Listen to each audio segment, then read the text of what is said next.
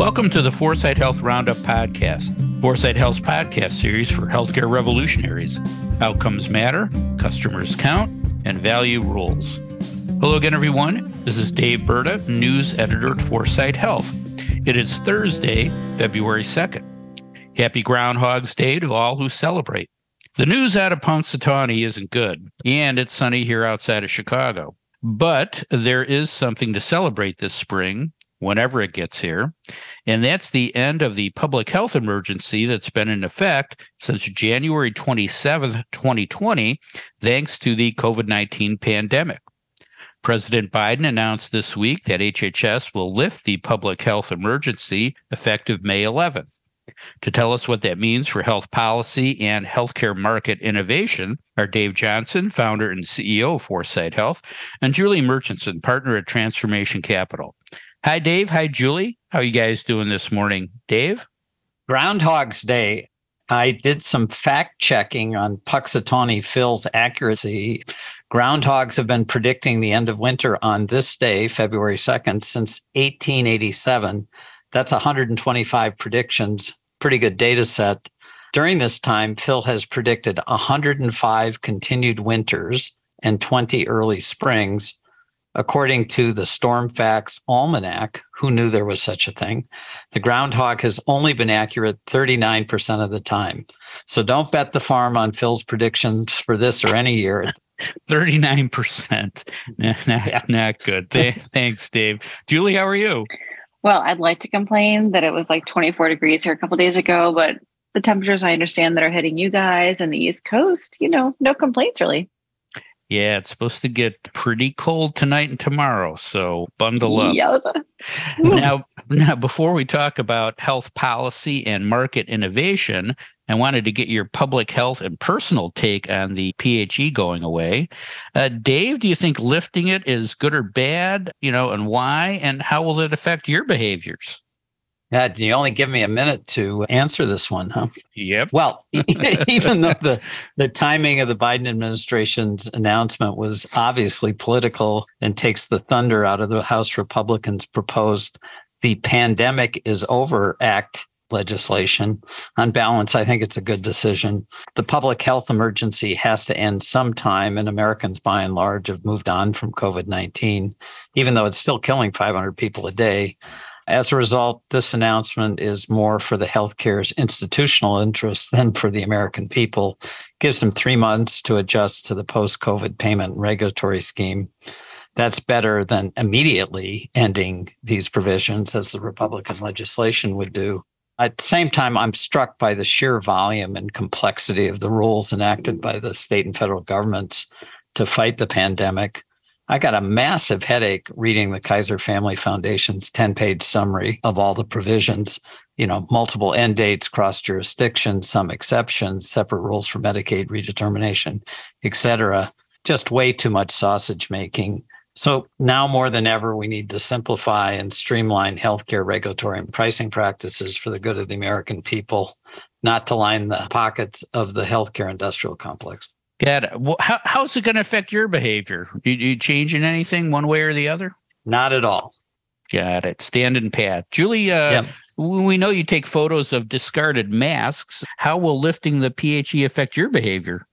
What's funny is I just was looking through my photos or something else, and I found a picture I took in Chicago when I saw you of a mask. And it made me realize how long it's been since I've really gotten back on the horse of posting all the masks. And I have so many back pictures. So first of all, let me just say, the masks are still everywhere, and they definitely took an uptick, within the last couple of months. But the masks where I live are not gone. So I'll continue to post, but I might have to start doing kind of a best of or something. It'll be a sad day. I should really make that book now. I would read it or download it or buy it. So it'll be a classic. I do think we're at a point where most masked and unmasked people can coexist without getting into a shouting match. I'll keep wearing a mask in high-risk situations like on a plane and keep getting all the recommended vaccines. I believe in the science. And I also believe there will be health policy implications of the public health emergency status going away. Dave, give me 2 or 3 of the biggest policy implications, and how will that affect market-based healthcare reform? The first implication is a return to the regulatory morass that gums up attempts to streamline and standardize care delivery, kind of what I was just talking about. The very best thing about the public health emergency was the government's actions to allow clinicians to practice at the top of their license, that eliminated state-specific licensure, that expanded care access, and enabled widespread use of new care modalities, including telemedicine consults and hospital-at-home care delivery. The government has buffered some of the impact by extending telemedicine and hospital-at-home payments through 2024, and by staggering the Medicaid redetermination process, which could result in as many as 15 million people losing their health insurance. But make no mistake, we're going back to the state-by-state regulatory patchwork that governs the nation's healthcare delivery system. The American Medical Association, for example, has made fighting scope of practice creep, as they call it, their number one legislative priority. The AMA is campaigning in every state legislature to cut back provisions that enabled all clinicians, including nurses and pharmacists, to practice at the top of their license, and they're winning in about half the states. It's this type of pro-business as opposed to pro-market behavior that makes me believe the healthcare system must transform more from outside in than inside out. The hogs are still feeding at the trough. What's next for the AMA? Will they try to prevent ChatGPT and other forms of conversational AI from improving the speed and accuracy of diagnosis?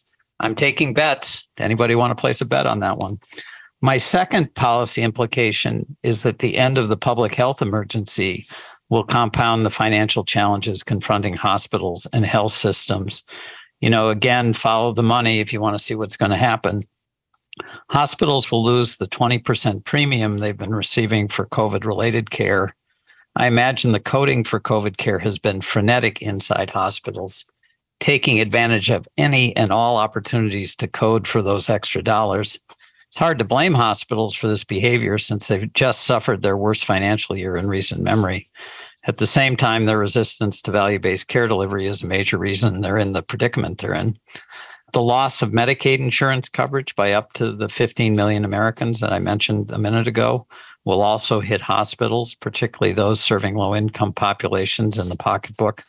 Hospitals that care for Medicaid populations will see their bad debt expense increase. That just makes a bad situation worse. Taken together, these new financial realities, along with skyrocketing labor supply and drug costs, make the already teetering hospital-centric business models even more vulnerable. Hospital pleas for more revenues from governmental and commercial payers have largely fallen on deaf ears. Their cupboard is bare. These factors will increase the pace of consolidation and hospital closures. There will be collateral damage, particularly in low-income communities. This increases the potential for some form of provider-driven financial crisis that no one in the government seems to be preparing for. Dave, you wanted 2 or 3 policy implications. I've given you 2, but they're biggies. Increased regulatory muck and more financial pressure on hospitals. God help us all. I'll summarize that in 2 words: death and destruction. Right. Well, actually, it's 3 words. So thanks, Dave. Julie, any questions for Dave? Well, along the lines of your AMA thinking, I saw that nursing homes, SNFs, and others in that realm are trying to act in their best interest by lobbying to continue the waiver for the 3-day prior hospitalization requirement. Is this clearly about their profit, or could there be some sort of good long-term decision behind this lobbying? Well, Julie, the answer to the first part of your question is easy. Of course, this is about their profits. Nursing homes have seen a dramatic decrease in their volume during COVID. Anything that could limit admissions, like reinstatement of the 3-day hospitalization requirement, is something the long-term care industry will fight with every fiber of their being. The answer to the second part of the question is more nuanced. Hospital costs more per day than nursing home, to the extent that waiving the 3-day admission requirement reduces spending in hospitals without compromising care outcomes. That's potentially a good thing. Bigger picture, Americans, and particularly baby boomers, want to avoid institutionalized care like the plague. When hospitalized, they will push disproportionately, I believe, for home-based care. More immediate placement in long-term care facilities might compromise their ability to get that home-based care. That result, if and when it happens, would drive up costs without improving care outcomes. If you were ask me where I would come down on this, if I were the healthcare czar, I wouldn't eliminate the 3-day hospitalization threshold for admission to long-term care facilities. I think on balance, it does more good than harm. Got it. Thanks, Dave. Now let's talk about market innovation.